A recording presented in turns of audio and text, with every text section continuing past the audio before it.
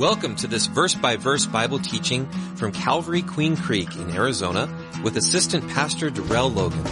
We hope you're blessed by listening. Romans 10:17 says, "Faith comes by hearing, and hearing by the Word of God." For more information, please visit calvaryqueencreek.org. Father, we thank you for who you are and what you are to us. Thank you, Lord, for your grace. Thank you for your mercy. We thank you for your unconditional love, and we thank you, Lord, that you allow us to be here to learn more about you, to worship you, to bring you glory. We do pray, Lord, that we will grow and become more like Christ through the studying of your word and as we surrender to your Holy Spirit. And I also pray for the gift of teaching, and that you'll help me to decrease and you increase, and you be glorified, you be honored. In Jesus' name, amen. Amen. So we are going through the book of Genesis on Wednesday night. And so we find ourselves in Genesis chapter 25. Genesis chapter 25. And the title of the study is, Where is Your Focus? Where is your focus? Sometimes, as believers, or even as people in general, we can use or lose our focus on what is most important in our lives. We can easily do that. Just so much going on around us, trials, troubles, whatever you want to call it. We can lose our focus. The shiny new thing will cause us to lose our focus. Things that make us feel good could cause us to lose our focus on the most important thing in our lives. But as we read and study the text in Genesis 25, we want to pray that the Lord will help us to be focused.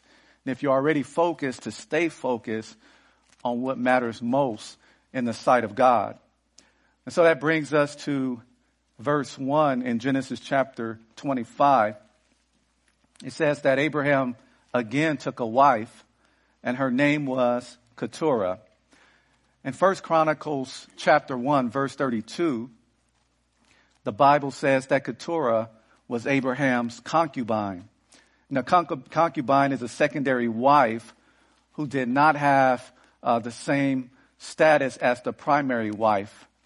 And here, behind the word wife in verse 1, is the word Ishah. The word Ishah. So that's a Hebrew word, and it could also mean woman. And so as we keep that in mind, that the word Ishah behind the word wife here in verse 1 means woman.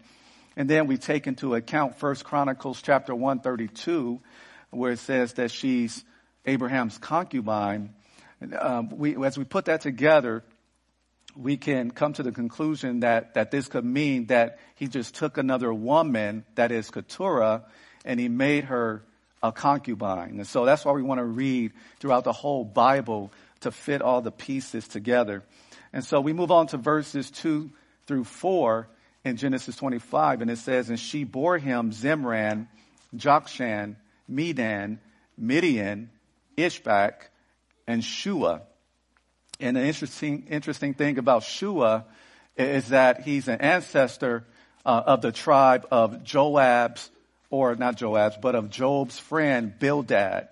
And so if you remember reading in Job, in chapter 2, verse 11, Job has a friend named Bildad, and pretty much you can see that he was of the tribe of Shua.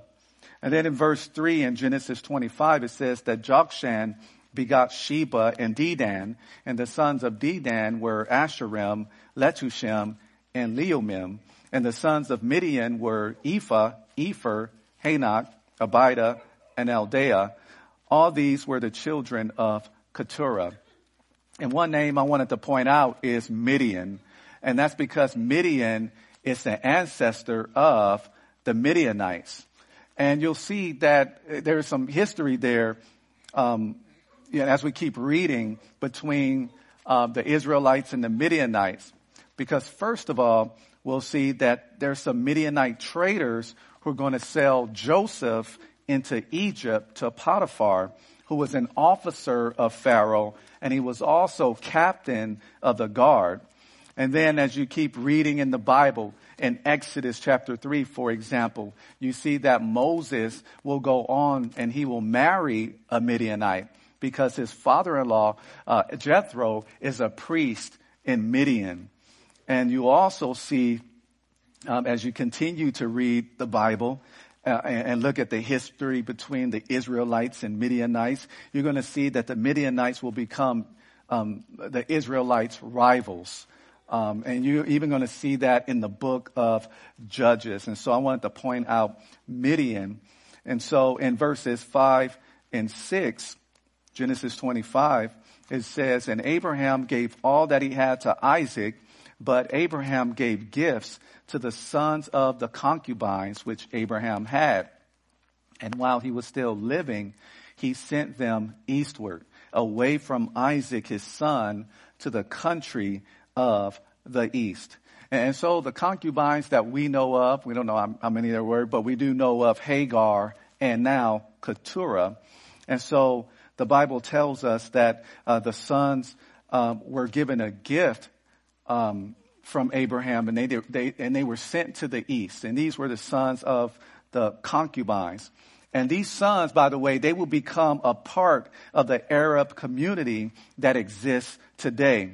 And there's one Bible scholar who says that through millennia of migrations and intermarriages, it seems likely that all of these peoples, together with the descendants of Ishmael, Lot, and Esau, along with earlier descendants of Shem, and in some cases Ham, they have gradually merged and become the modern day Arabic peoples. And so we kind of see the start of the Arabs here. But notice what Abraham does in sending the other sons away to the east. He sent them, by the way, away from Isaac. He did that on purpose. Isaac, as we know, is the true heir, and he is the son of promise. And by Abraham doing that, sending them away far east, away from the son of promise, it shows some wisdom on Abraham's part. And I say it was wisdom because he was preventing any potential confusion and trouble. He was preventing any strife. For examples, if they were confused about who's supposed to get what, Abraham made it clear that Isaac is the heir. He's going to get all that I have. And yes, you're going to get a gift. So he gave the sons of the concubines gift, but he sent them away from Isaac, preventing potential confusion and trouble.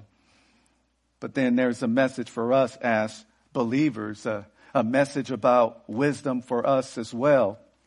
Because what we can take from Abraham here is that we too need to be wise about putting things in place in our families in order to prevent potential issues if something were to happen to us, some type of sickness or death. For example, like drawing up a will. And when we're blessed here because we do have a financial ministry who can help give guidance in regard to things like this. And so we can do well to follow the wisdom of Abraham. But then spiritually speaking, because ultimately that's what we want to know, how to grow spiritually. Because spiritually speaking, and this is what I'm getting at as well, is that there's also some things that we can and should put in place in order to prevent issues that may arise in our flesh. You see, in Romans chapter 13, verse 14, the Bible says, "But put on the Lord Jesus Christ and make no provision for the flesh to fulfill its lust." And I also want you to hear it according to the New Living Translation. Same verse. It says, "Instead, clothe yourself with the presence of the Lord Jesus Christ, and don't let yourself think about ways to indulge your evil desires." See, God made sure that this verse was put in the Bible, because obviously people with a sin nature, we can sit there and we can make provision for our flesh, for our sin nature. We can sit there and have these idle minds, and we can allow ourselves to think about ways that we can indulge the evil desires that is a part of our flesh or sin nature. But instead, the Bible tells us in Romans 13, we need to put on the Lord Jesus. But at the same time, we need to starve the flesh. In other words, don't put yourself in a position to where the temptation is going to be stronger and harder to resist, all because you put yourself in that situation. For example, many of you may go to a public gym, and you know how some people dress in the gym. And so if that's a struggle for you, and you have to know yourself, but if that's a struggle for you to where you're going to allow yourself to think about ways that you are going to indulge your evil desires, or if that's somewhere you're going to make provision for the flesh, then maybe you should go to a smaller gym. But you have to know what your weaknesses are. For some people, you may have to block certain channels, or stay away from certain movies or certain movies with a certain rating. You know your heart, but at the same time, our hearts are deceitful. And the Lord is the one who knows it. He's the only one who truly knows everything. But many of us, we kind of know what we're doing, but then we'll kind of twist things. We'll allow our hearts to deceive us. And then kind of trick ourselves into thinking that, this is okay. I'm doing something good. But no, we need to starve the flesh. Need to feed the soul. Feed the soul what? The Word of God. For some people, you may need to set restrictions on an internet browser. You have to know yourself, know your heart. But once again, your heart could deceive you, because it is deceitful, according to Jeremiah 17:9. But then look at here. So that the Bible also says that just as that Abraham gave all of his inheritance to Isaac, and so just as he did that, just want to share with you that God the Father also gave all things to his Son, that is Jesus Christ. In Hebrews chapter 1, verses 1 and 2 tells us this. It says that God, who at various times and in various ways spoke in time past to the fathers by the prophets, it says, has in these last days spoken to us by his Son, whom he has appointed heir of all things, through whom also he made the worlds. And so remember, I said that Abraham he's a picture of God the Father, and Isaac is a picture of God the Son, Jesus Christ. So just as Abraham gave all that he had to Isaac, once again, as I'm showing you in this verse, God the Father had appointed the Son heir of all things.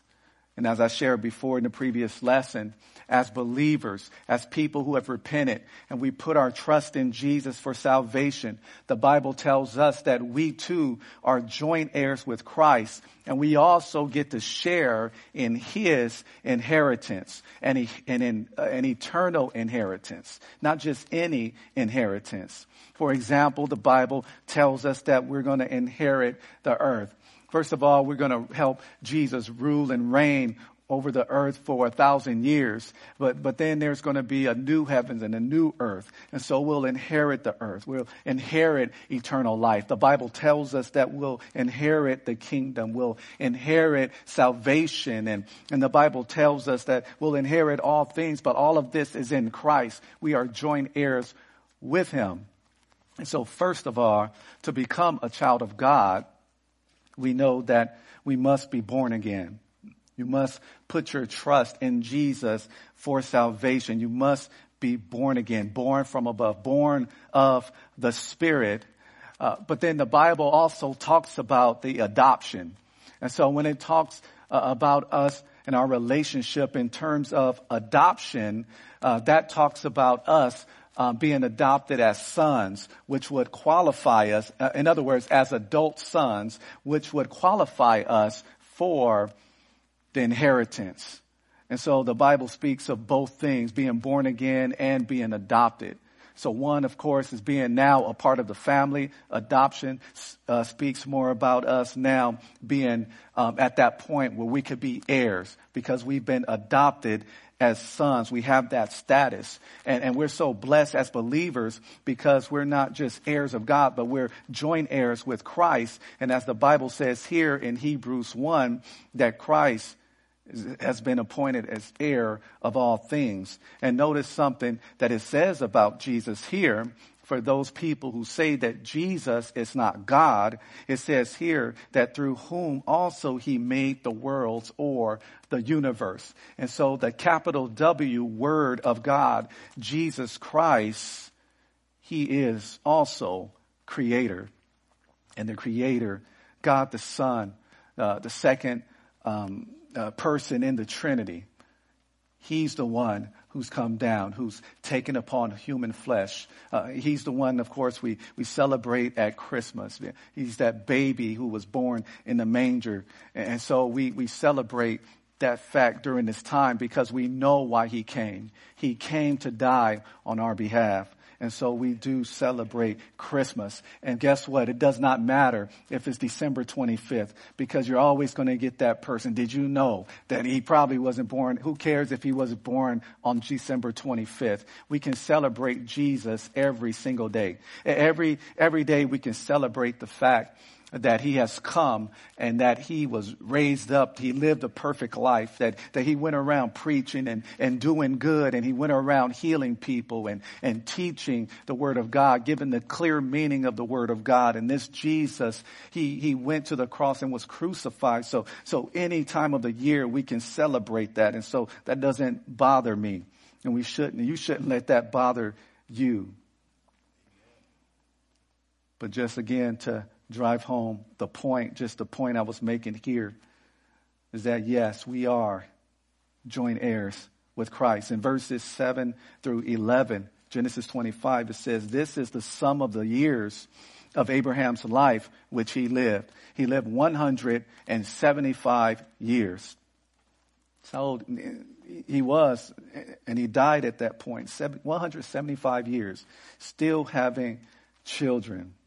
And in verse 8 it says, then Abraham, he breathed his last, and he died in a good old age, an old man and full of years, and was gathered to his people. And his sons Isaac and Ishmael buried him in the cave of Machpelah, which is before or east of Mamre, which is Hebron, in the field of Ephraim, the son of Zohar, the Hittite. This is the field in verse 10, which Abraham purchased from the sons of Heth. In other words, these are Hittites or Hittites. And there Abraham was buried, and Sarah, his wife. In verse 11, and it came to pass after the death of Abraham that God blessed his son Isaac. And Isaac dwelt at Beer Lahai Roi, which means the well of the living one who sees me. And this was about 50 miles southwest of a place called Beersheba, if you need some type of reference on a map. And so this man of God lived to be 175 years old, and he died. And so that means that it's been 100 years since he left Haran at the Lord's command. If you need a reference for that, that's Genesis 12:4. So he was 75 years old when he left Haran. So now he's dead at 175 years old. This means that Isaac, whom he had at the age of 100, is now 75 years old when Abraham died. And it would also mean, even though Jacob and Esau haven't necessarily come into the picture yet, but it also means that Jacob and Esau were 15 years old. Because as we'll find out, Isaac had Jacob and Esau when he was 60 years old. And so here, notice this. There's something said about Abraham. It says that he breathed his last back in Genesis 25:8. It says that he breathed his last and he died in a good old age. And so, of course, we can agree with that. We see that he had quantity of life, quantity of years, in other words, lots of years that he lived. But then the Bible says that he died an old man and full of years. That phrase, full of years, it just means that he was contented or he lived a satisfying life. So not only did he live a long life, so you had those quantity of years, but he also lived a quality life. He was blessed by God. He was blessed beyond measure. But then notice that it says also in verse 8 that he was gathered to his people. Speaking of the people who preceded him in death. You know, some of you are thinking, well, the person we know of in that cave that he was buried in was Sarah.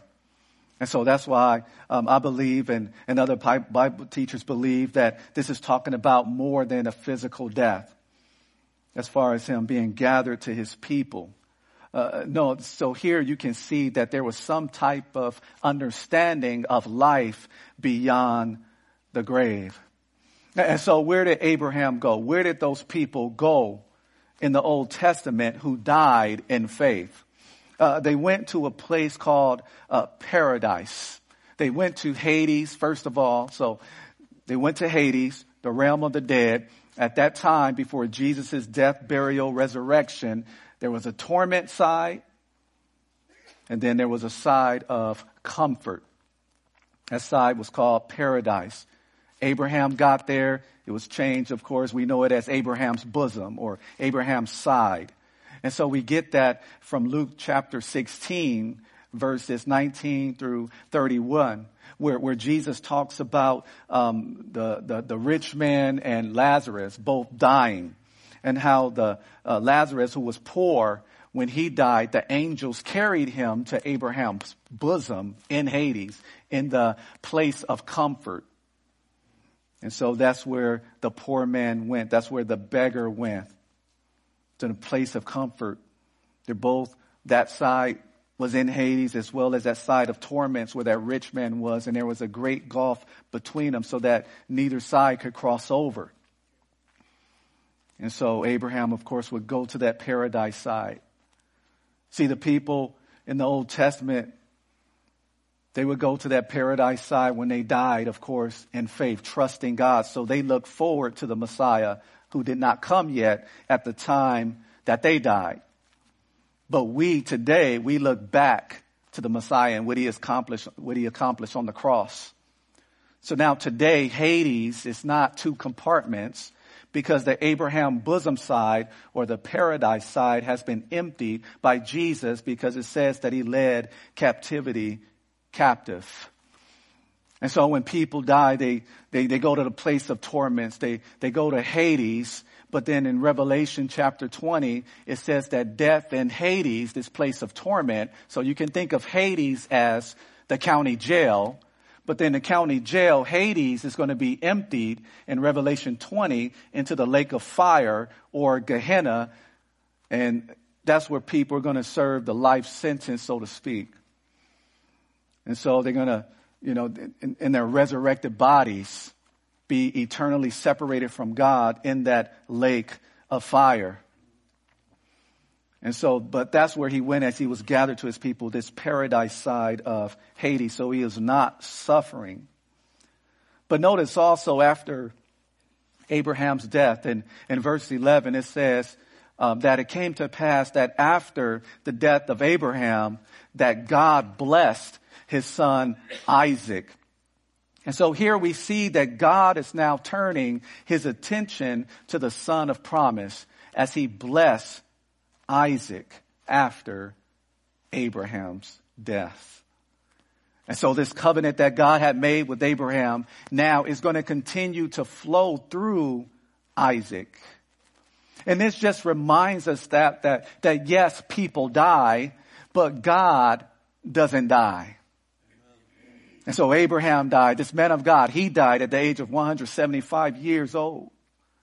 But God is still living, because God is still blessing. And he's continuing to bless his son, Isaac. And even as believers today, we too get to be blessed spiritually with Abraham. We get to experience those blessings. In fact, in Galatians chapter 3, verses 8 and 9, it says in the scripture, foreseeing that God would justify the Gentiles by faith, preached the gospel to Abraham beforehand, saying, in you all the nations shall be blessed. So then those who are of faith are blessed with believing Abraham. And so spiritually speaking, yes, we are the seed of Abraham. That's in a spiritual sense. And that happens through faith in Jesus Christ. And therefore, we get to partake in the spiritual blessings of Abraham. So just how Isaac was heir of Abraham, literally, spiritually, we are through faith in Christ.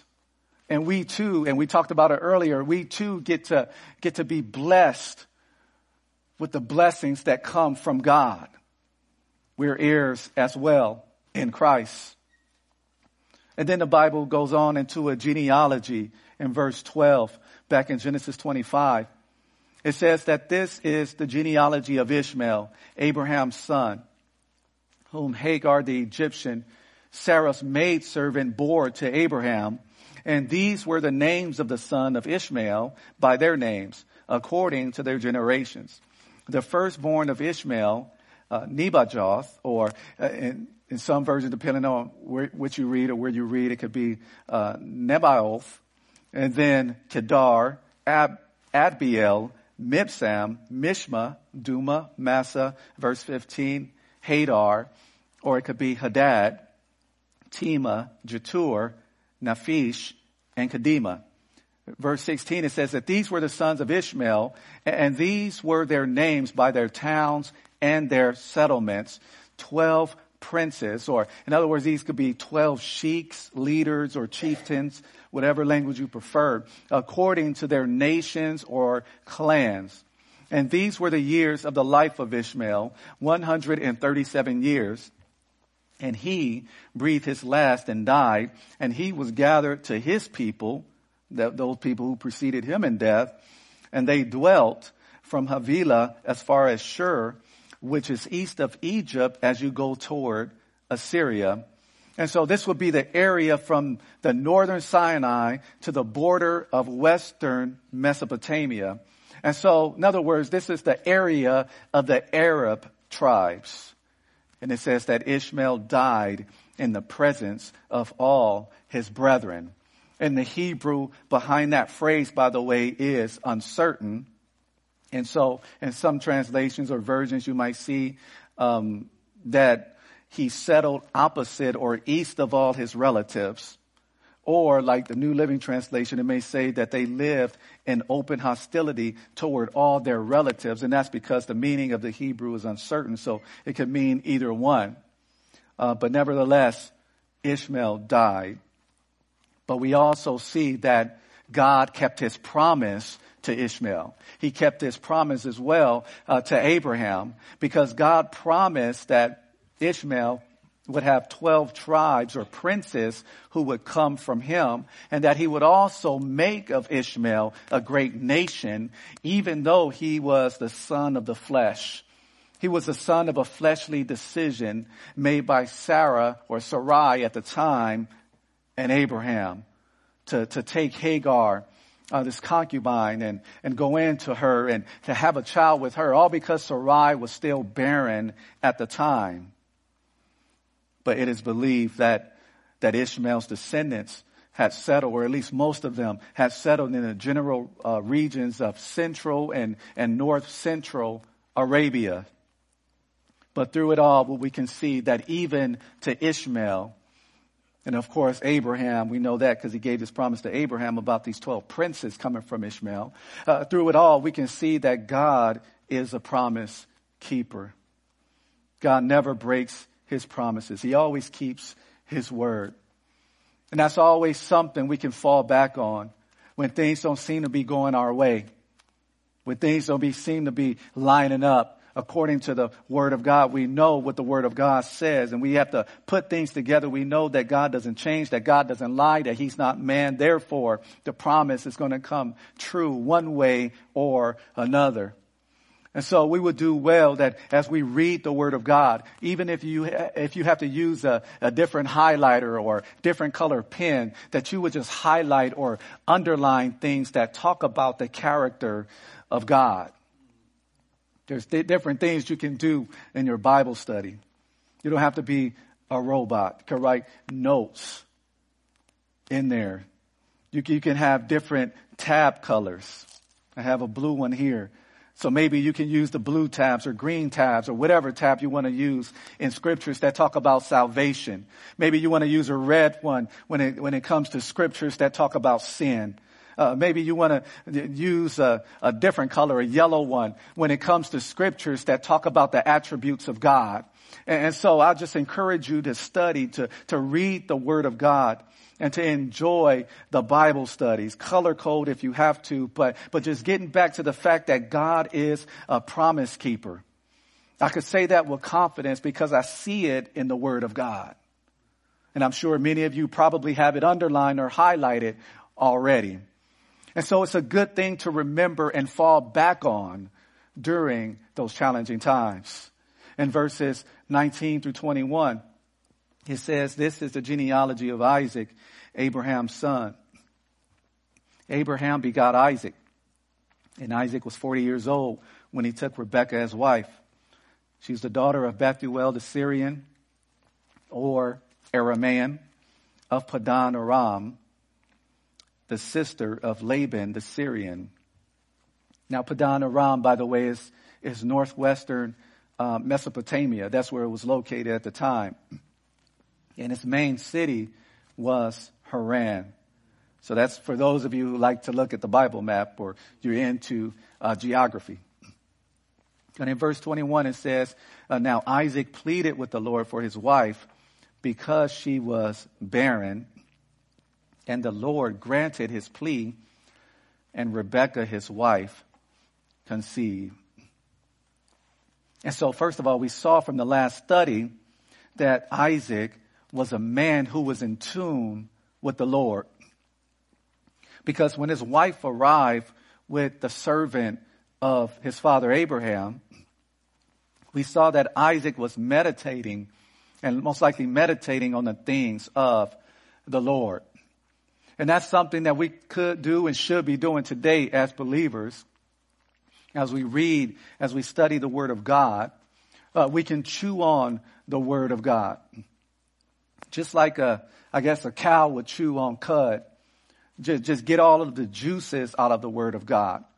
Just look at everything in that scripture from left to right, up and down, with backwards, whatever way you want to look at it. But you want to meditate on the things of the Lord. Excuse me. So here he pleaded with the Lord, or he prayed to the Lord on his wife's behalf. This man of meditation, this man who meditated on the things of the Lord, who's in tune with the Lord. Now you see him praying on behalf of his wife. Why? Because she was barren. And notice that he didn't follow the plan or the example of Sarai, his mom, or Abraham. He didn't come up with his own plan. No, he went to the Lord and he pleaded with the Lord on his wife's behalf. And so this brings us to a question for those of us who are married. How often do we pray for our spouse? Or maybe some of us just spend more time complaining about our spouse, but do we spend time praying for our spouse? I would encourage you to do the same thing that Isaac did here. Went to the Lord on her behalf. And notice that the Lord listened to Isaac's prayer and he granted Isaac's request. And it just reminds us that there are some things that God wills to do through prayer. You see, there's some things that God is going to do regardless of prayer. Whether you pray or not, God is going to do that. And those are things that will fall under God's absolute will. It's going to happen anyway, whether you pray or not. But then there are some things that God wants to do through prayer. And so just keeping that in mind, could it be that maybe some things haven't happened in our lives or fallen into place in our lives because maybe God is waiting for us to demonstrate our trust in Him and to show that we are surrendered to Him in prayer? Could it be that God is waiting for that time of surrender and trust in Him before He acts in a certain situation in our lives? Or it could be us who's holding things up because we just refuse to go to Him in prayer. See, but Isaac, he went to the Lord in prayer on behalf of his wife, and she conceived. But as the Bible tells us in Genesis 25:22, it says, but the children struggled together within her. And she said, and this is Rebekah speaking, she says, if all is well, why am I like this? So she went to inquire of the Lord. And the Lord said to her, 2 nations are in your womb. 2 peoples shall be separated from your body. One people shall be stronger than the other, and the older shall serve the younger. See, they didn't have ultrasounds at the time. They didn't have that technology at the time. So she just went to the Lord. And she wanted to find out what was going on inside of her. This shouldn't be this way. She just knew something wasn't normal. But I also want you to notice this, notice that these twins are spoken of as more than just a clump of cells. Notice how they're being spoken of. They're spoken of as children and the future leaders of nations. And that totally goes against what many in the culture are putting out there about babies in the wombs of women. See, we should, like Rebekah, go to the Lord with our troubles. Go to the Lord with our questions. Go to Him with our problems. And I know we have technology, medical technologies, trained nurses and doctors today. I know we have these beautiful hospitals and things like that. But even still, pray that everything will work properly. You can still depend on the Lord. Surrender to the Lord in your prayers. You can still pray that things will work properly, that the machines will work properly, that the medical technology, whatever you want to call it, will work properly. Continue to pray for accurate information coming from the doctors and nurses to you. So just because we have these things today doesn't mean that we can't be like Rebekah and go to the Lord about it. We want to give Him the glory. We want to allow Him to be involved in all of our situations. And the Lord answered her. He let her know that each child, these twins, that each of them, they're going to be a head of a nation. And that they're struggling inside of her, and that the older is going to serve the younger. And so we see this foreshadowing that's going to happen between the Israelites and the Edomites. The Israelites are going to come from Jacob. The Edomites are going to come from Esau. But we see that God had already determined that the older is going to serve the younger. And although God chose Jacob over Esau in regard to the covenant, that Abrahamic covenant, or that covenant that God gave to Abraham, so we see that God chose Jacob over Esau. And even though that is so, we know that Esau will also be blessed, at least materially. But then there's an interesting scripture in Romans, in Romans chapter 9, for example, verses 10 through 13. If you want to just mark it down or turn there or swipe there, wherever you are. It says, and not only this, but when Rebekah also had conceived by one man, even by our father Isaac, for the children not yet being born, nor having done any good or evil, that the purpose of God according to election might stand, not of works, but of Him who calls. It was said to her, the older shall serve the younger. We just read that in Genesis 25. But look at this part. As it is written, Jacob I have loved, but Esau I have hated. And that's a quote from Malachi chapter 1, verses 2 and 3. So first of all, as we look at verse 13 in Romans chapter 9, first of all, we need to understand that the word hate is not dealing with emotions here. They're not dealing with emotions. We can't think of hate the way we do when it comes to us as humans. What it means here is that Esau was less preferred than Jacob in this choice. In other words, Esau was rejected as God's choice of becoming the heir to the covenant that God had given to Abraham. That's what it means. For God loved Jacob. He loved Jacob and he chose Jacob to become the heir of this covenant. And for example, in regard to this word hate, just so you can see how it's used elsewhere and here in Luke 14:26, we see Jesus using it. For example, it says, if anyone comes to me and does not hate his father and mother, wife and children, brothers and sisters, yes, in his own life also, he cannot be my disciple. Now God tells us to love everybody, even our enemies. The Bible even tells us in Ephesians that husbands, love your wives. But yet and still, we see here that Jesus says that if anyone comes to me and does not hate his father and mother and so forth, he cannot be my disciple. So what does he mean? In other words, Jesus needs to be first. He needs to be the preferred choice, number one in our lives. So much so to the point where everything else seems like hate. That's the context. And so along with Malachi chapter 1, verses 2 and 3, where it talks about Jacob I have loved, but Esau I have hated, Romans chapter 9, verses 10 through 13, what it's talking about is national election. In other words, the Israelites are the chosen people, and Jacob is the one who God chose even before he was born to be the head of the nation of Israel. And so Romans 9, verses 10 through 13, it lead up to pointing out the election of a nation. And this scripture, by the way, in Romans 9, is not even dealing with salvation. It's dealing with service.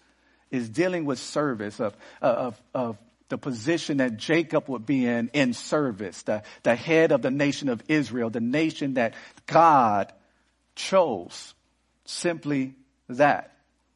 In verses 24 through 26, it says, so when her days were fulfilled for her to give birth, indeed there were twins in her womb, and the first came out red. He was like a hairy garment all over. So they called his name Esau, or hairy. I don't know who likes that name, but that's what he was called. Afterward, his brother came out and his hand took hold of Esau's heel. So his name was called Jacob.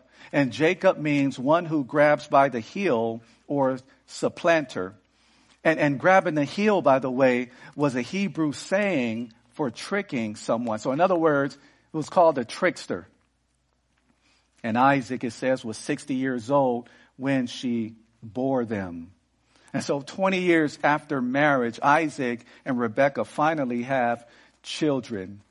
And once again, their birth foreshadows what's going to take place in the history or in the story of their lives. But notice the description of these children. Esau was covered with red hair. Jacob came out holding on to Esau's heel. And we can all remember situations involving our children if you have children in their birth. And for example, my oldest son, when he came out, his head looked like a cone. And I didn't know what to think. And so it was to the point where, my wife, the mothers, they're going to love those children. She was like, oh, Peanut, as she said in the hospital. And the nurse was calling him Peanut. He had this pointy head. And I'm sitting there just looking all kind of way, just trying to figure out, okay, this has to take shape. This have to, and his head is okay, by the way, if you're wondering. It's okay, but yeah, he was called Peanut for a while. But it took shape. And so there's some things here that's remembered about Esau. And he's covered in his red hair, and Jacob holding on to Esau's heel. And in Jacob's case, his name gives a hint about his character. In verses 27 through 28, it says, so the boys grew, and Esau was a skillful hunter, a man of the field. He was an outdoorsman, but Jacob was a mild man dwelling in tents. And so some version says that he was quiet and peaceful. But the Hebrew word behind mild is tam. And it means perfect or complete. The same word that's used in talking about Job being blameless. In verse 28, it says, and Isaac loved Esau because he ate of his game. He ate the meat that he hunted, but Rebekah loved Jacob. And so here we see favoritism. And already you can see that there's going to be issues in this family, and you are correct. And so as parents, if you're blessed to be a parent or maybe you're a teacher or a grandparent, we need to be careful of favoritism because it's not following after God, our Heavenly Father, who does not show any favoritism. You see, some of our children, they're going to have talents that the other ones may not have, and some will be more skilled in areas than the other children, or some may have different personalities, but they should all, of course, get our love and support. That is, when we talk about support in the non-sinful areas. In verses 29 through 34, it says, now Jacob cooked. He cooked some stew. And Esau came in from the field, and he was weary, he was tired. And Esau said to Jacob, please feed me that same red stew, for I am weary. Therefore, his name was called Edom, which means red. And that takes us back to that red hair that he had when he was a baby. So it's all, you see all the dots connecting. But Jacob said, sell me your birthright, or the rights of the firstborn as of this day. And Esau said, look, I am about to die, so what is this birthright to me? Another way of saying this could be, I will die anyway, so what good is this birthright to me? And in verse 33 it says, then Jacob said, swear to me as of this day. And so he swore to him and sold his birthright to Jacob. And Jacob gave Esau bread and stew of lentils. Then he ate and drank, arose and went his way. Thus Esau despised, he scorned, or he belittled his birthright. And so this man, he sold his birthright for stew, for this lentil stew. And it was, I read in the New Manners and Customs of the Bible that this was a thick soup of stew, usually made with lentils and vegetables and spiced with various herbs. And these lentils are small pea-like plants that are still widely used for food and soup and bread. And so he sold his birthright for that. And the birthright is so important because it was a special privilege given, of course, to the firstborn. And the son of a birthright would receive a double portion of the inheritance. So that's speaking of the possessions. And he also became the head of the family and also the spiritual leader. So that speaks of position. And so there were blessings of possessions and position when it came to the birthright. That, of course, is something they received when the father died.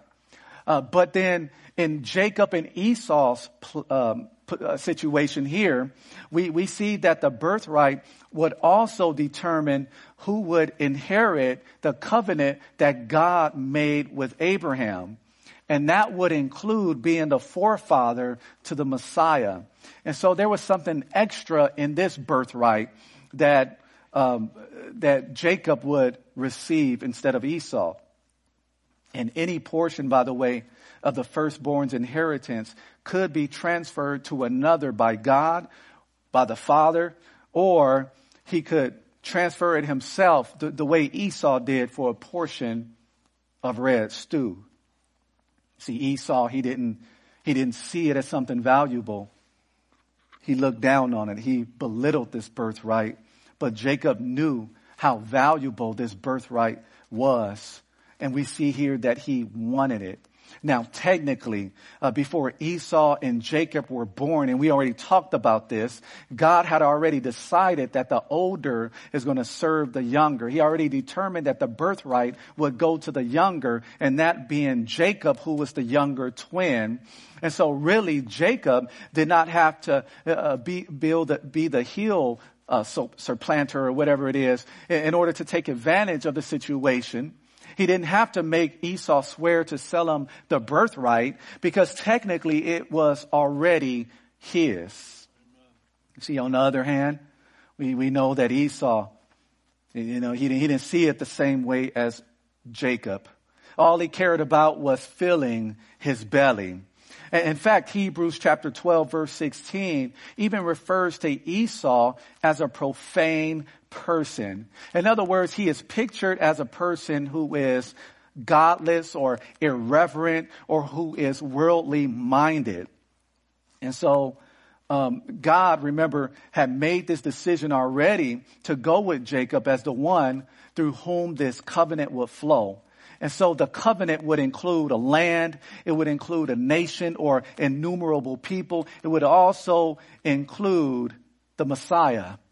Now, God decided that before either of these twins have done anything good or bad.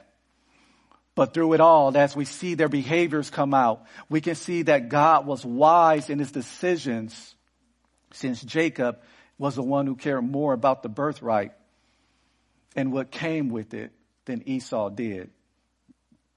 Even though we know that Jacob wasn't perfect. Jacob cared more about the spiritual aspects and all that came along with it than Esau, who was just fleshly and just wanted that temporary satisfaction. But how many people today throw away the important for the less important? How many people today throw away the long-lasting for the temporary? How many people throw away the stable for the unstable? You see, the person who practices sin or the person who spends the majority of their lives or time chasing material things or going through this temporary satisfaction, they find themselves in the category of Esau.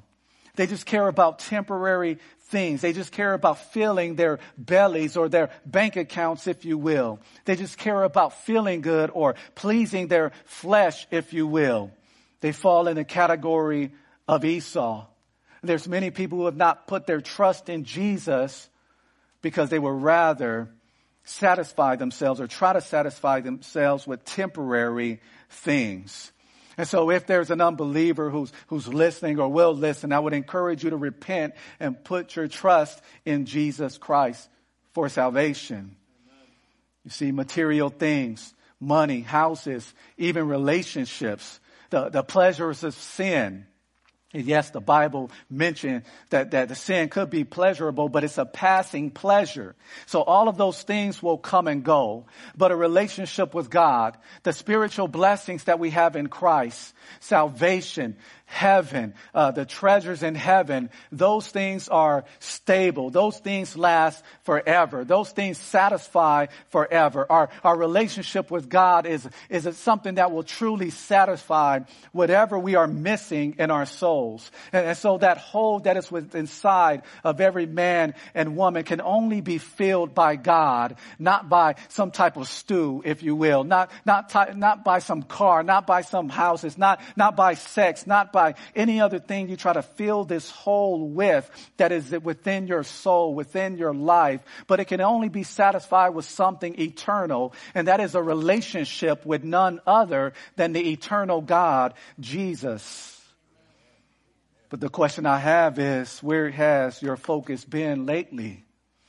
What have you been trying to pursue lately, in other words? Because whatever you've been trying to pursue lately above and beyond deepening your fellowship with Christ, that shows you what your little g God is. That shows you where your focus is. That shows you if you've been acting like an Esau lately, not placing a high importance on spiritual things. As the worship team comes to the stage, where have you been trying to find satisfaction lately? You see, believers, as we approach another new year, The prayer is that we would make the spiritual things of God more of a priority, like growing in our knowledge of God, like growing in our understanding of the Word of God and making ourselves more available for God to serve others and to witness, spending more time in prayer, being thankful for what we have instead of keeping our minds on what we don't have. Keeping our minds on how good God is instead of how big our problem is. So as we approach this new year, let's make the spiritual things of God more of a priority. May those spiritual things of God become more of our focus. And maybe if we've been an Esau this past year, turning our nose down, turning away from those things that last in Christ, those spiritual things. If we've been acting more like a Esau, then we should confess that to the Lord and repent and thank God that He is a God who forgives us of our sins and He cleanses us from all unrighteousness. If you're an unbeliever, I would encourage you to not go into the new year or even past this day without receiving Jesus as your personal Savior and Lord. But for all of us, let's place more of an importance on the spiritual things of God. Let's pray. Father, we thank you for your word. We thank you, Lord, for any blessings you bestowed upon us. But we pray, Lord, that you stir within us a grateful heart. That you help us, Lord, to be content in whatever state we're in. Help us, Lord, to place more of an emphasis on heavenly, eternal treasures than on earthly treasures.